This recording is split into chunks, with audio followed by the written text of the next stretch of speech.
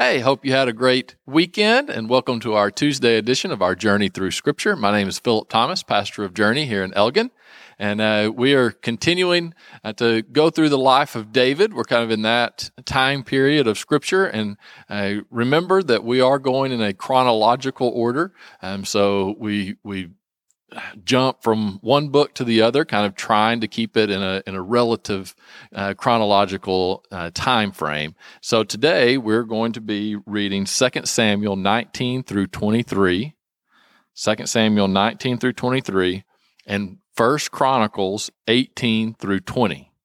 So 1 Chronicles 18 through 20, and then Psalm 60.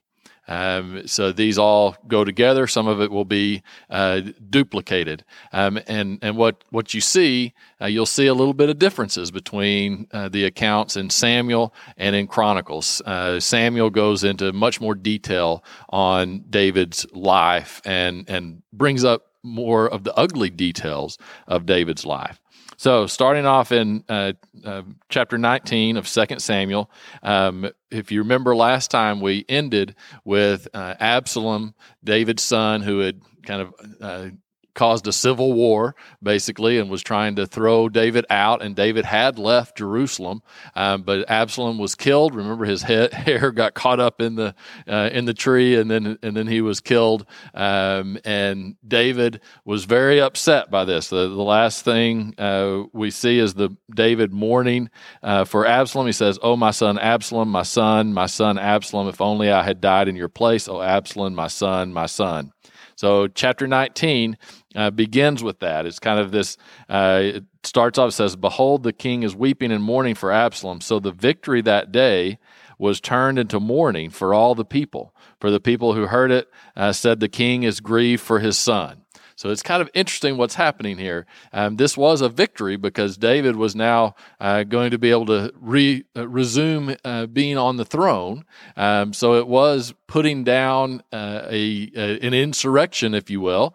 But David just sees this as the loss of his son, and so he is mourning. And so all the people are like, well, I guess we're not supposed to be happy, even though this was a victory. And so they didn't know exactly what to do. And Joab, and David's main general, he calls David out. He says, "Today you have disgraced all your servants who today have saved your life, the lives of your sons and daughters, wives, concubines, in that you love your enemies and hate your friends. For you have declared today that you regard neither princes nor servants. For today I perceive that if Absalom had lived and all of us had died, then it would have pleased you well." Wow. He's definitely calling it. And I definitely see both sides here, right? I understand David's mourning for his son, but David had another role to play as well. He was king, and these people had given their lives to protect him as well. And so by David mourning his son in such a dramatic fashion, it was sending kind of mixed messages and mixed signals. And so David, interestingly, he gets called out by Joab. He kind of goes out to the people and calls them to him, and kind of to keep that relationship as well. I don't know exactly what the best takeaway from that is, except it does show the humanness of David as a father losing his son, and that kind of started to overshadow the fact that he was king. But then he realized, no, I have responsibilities as king over the people as well.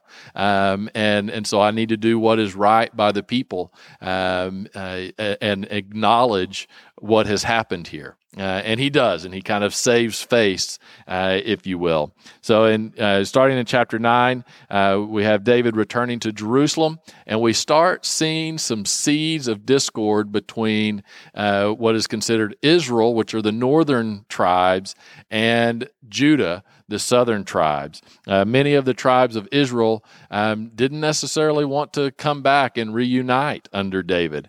And they go and they talk to a guy named Amasa, and he kind of convinces them. He hears and he's kind of a de facto leader in a way, has some sway with Israel, the people of Israel.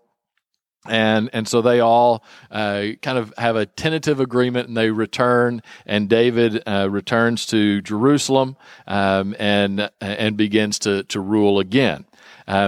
So we continue to see kind of some of these little interactions that David has. He shows mercy to Shimei. Shimei had sided with Saul and Saul's family after Saul had died, and he had given advice and it wasn't listened to, and so he had left. But David comes upon him, and Shimei asks for forgiveness. He says, "For I, your servant, know that I have sinned. Therefore, here I am, the first to come today to the house of Joseph to go down to meet my lord the king." And he asks for mercy. David's advisors actually tell him, "No, you should hold this guy accountable." But at this time, David shows him mercy and does not have him killed.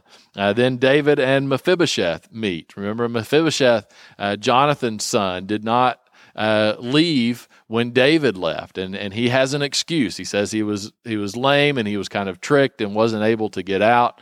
And David shows him mercy as well, even though he had stayed with Absalom. We don't necessarily know that he supported Absalom, but he didn't leave when David and his men left Jerusalem. He stayed there in Jerusalem. But David, again, shows mercy to him as he had in the past.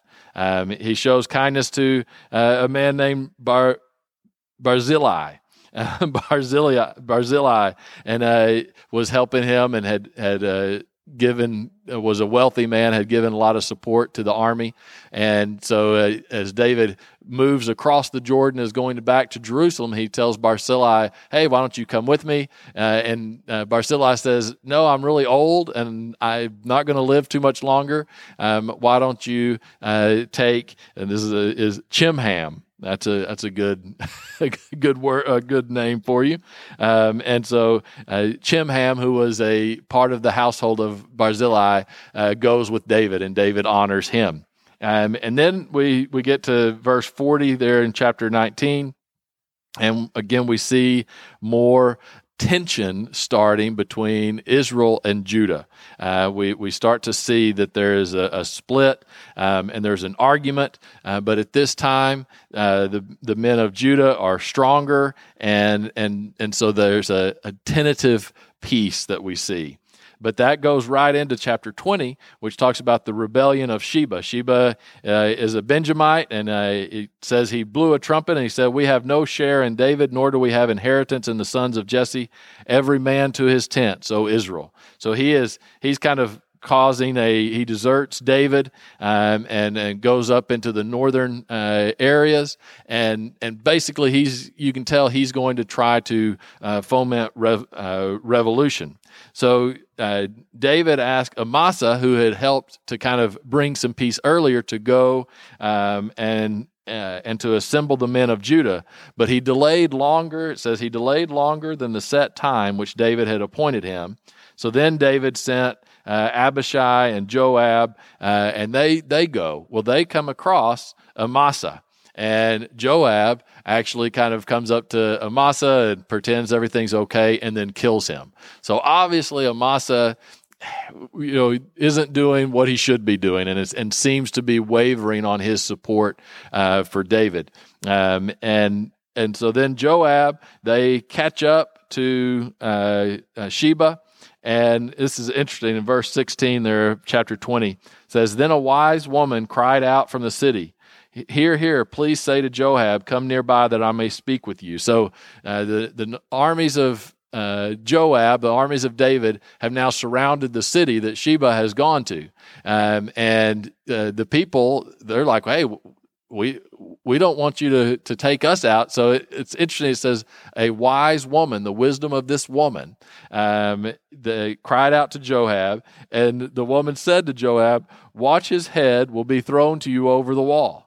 Then the woman in her wisdom went to all the people, and they cut off the head of Sheba and threw it out to Joab. So the woman decides, you know what? I think it's better for us to take out Sheba than it is to go against David and Joab.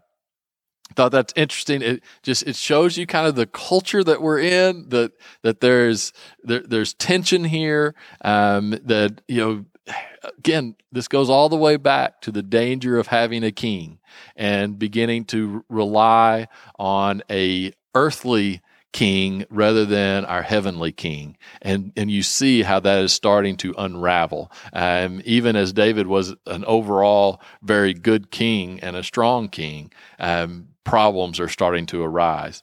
In 2 Samuel 21, you have an interesting situation where there's a famine, and it comes to David's knowledge. The Lord tells him this is because of what Saul has done to the Gibeonites. Saul had wiped out the Gibeonites that had broken treaties with them. And so the Gibeonites, David asked the Gibeonites, what would you want as recompense? And the Gibeonites say, we need 7 people from the house of Saul. And so they actually kill those people. But then David takes the bones and puts them in the house of Saul. It's kind of an interesting thing, kind of shows the idea of justice, that the Gibeonites felt that if we're able to kill 7 people, then that will atone, if you will, for what Saul did many years before. So you have that situation that is going on. Then you have more battles with Philistines, talks about more Philistine giants. In fact, there's a brother of Goliath. Talk about a giant who has 24 digits, right? He has 6 fingers on each hand and 6 toes on each foot. But yet David's brother kills him whenever he defies Israel. And then we get to 2 Samuel 22. This is basically a psalm. It's very similar to Psalm 18. And it's kind of we're getting close to the end of David's life. And this appears to be kind of a psalm as David is looking back on his life, seeing all of the ups and downs, but how God has been faithful to him through it all. I encourage you to read Psalm 22. There's a few things. Verse 5, when the waves of death surrounded me, the floods of ungodliness made me afraid. The sorrows of Sheol surrounded me. The snares of death confronted me. In my distress, I called upon the Lord, and I cried out to my God. He heard my voice from his temple, and my cry entered his ears. That God is always there, no matter how desperate we may be. Verse 21, the Lord rewarded me according to my righteousness, according to the cleanness of my hands. He has recompensed me, for I have kept the ways of the Lord and have not wickedly departed from my God. For all his judgments were before me, and as for his statutes, I did not depart from them. I was blameless before him, and I kept myself from iniquity. Again, of course, we know that David did some horrible things, but he recognizes that he atoned for those, that he repented of those sins, and he believes that God has forgiven him. Verse 32, for who is God except the Lord? Who is a rock except our God? God is my strength and power. He makes my way perfect. He makes my feet like the feet of a deer, sets me on the high places, teaches my hands to make war so that my arms can bend the bow of bronze. Right? That God has always given him strength. It ends, verse 47, the Lord lives. Blessed be my rock. Let God be exalted, the rock of my salvation. It is God who avenges me, subdues the people under me. He delivers me from my enemies. Right? So everything is recognizing God's place in his life. And then we get to chapter 23. These are getting close to the very end of David's life, some of his last words. And verse 3 says, the God of Israel said, the rock of Israel spoke to me. He who rules over men must be just, ruling in the fear of God. I thought that was very interesting. It says, the rock of Israel spoke to me. He who rules over men must be just, ruling in the fear of God. It's an interesting connection there, right? Of being just and ruling in the fear of God. Right? It's important that we seek to do God's justice of what God sees as just, rather than doing what we perceive as just. Sometimes those can be a little bit different. But that means that you have to have a fear of the Lord, right? That there is a respect, there is a desire to follow God that then leads to ruling in a just way. And the further away leadership and government gets from fearing God, I believe the less just they become. And well, there's lots of examples that we could say of of how that works out throughout history. But I like the connection that David makes there between having a fear of the Lord and being able to rule in a just manner. That continues on. I have a list there of David's mighty men at the second part of chapter 23. All those people who have been with David, we've read about them before. Now we kind of transition to 1 Chronicles 18.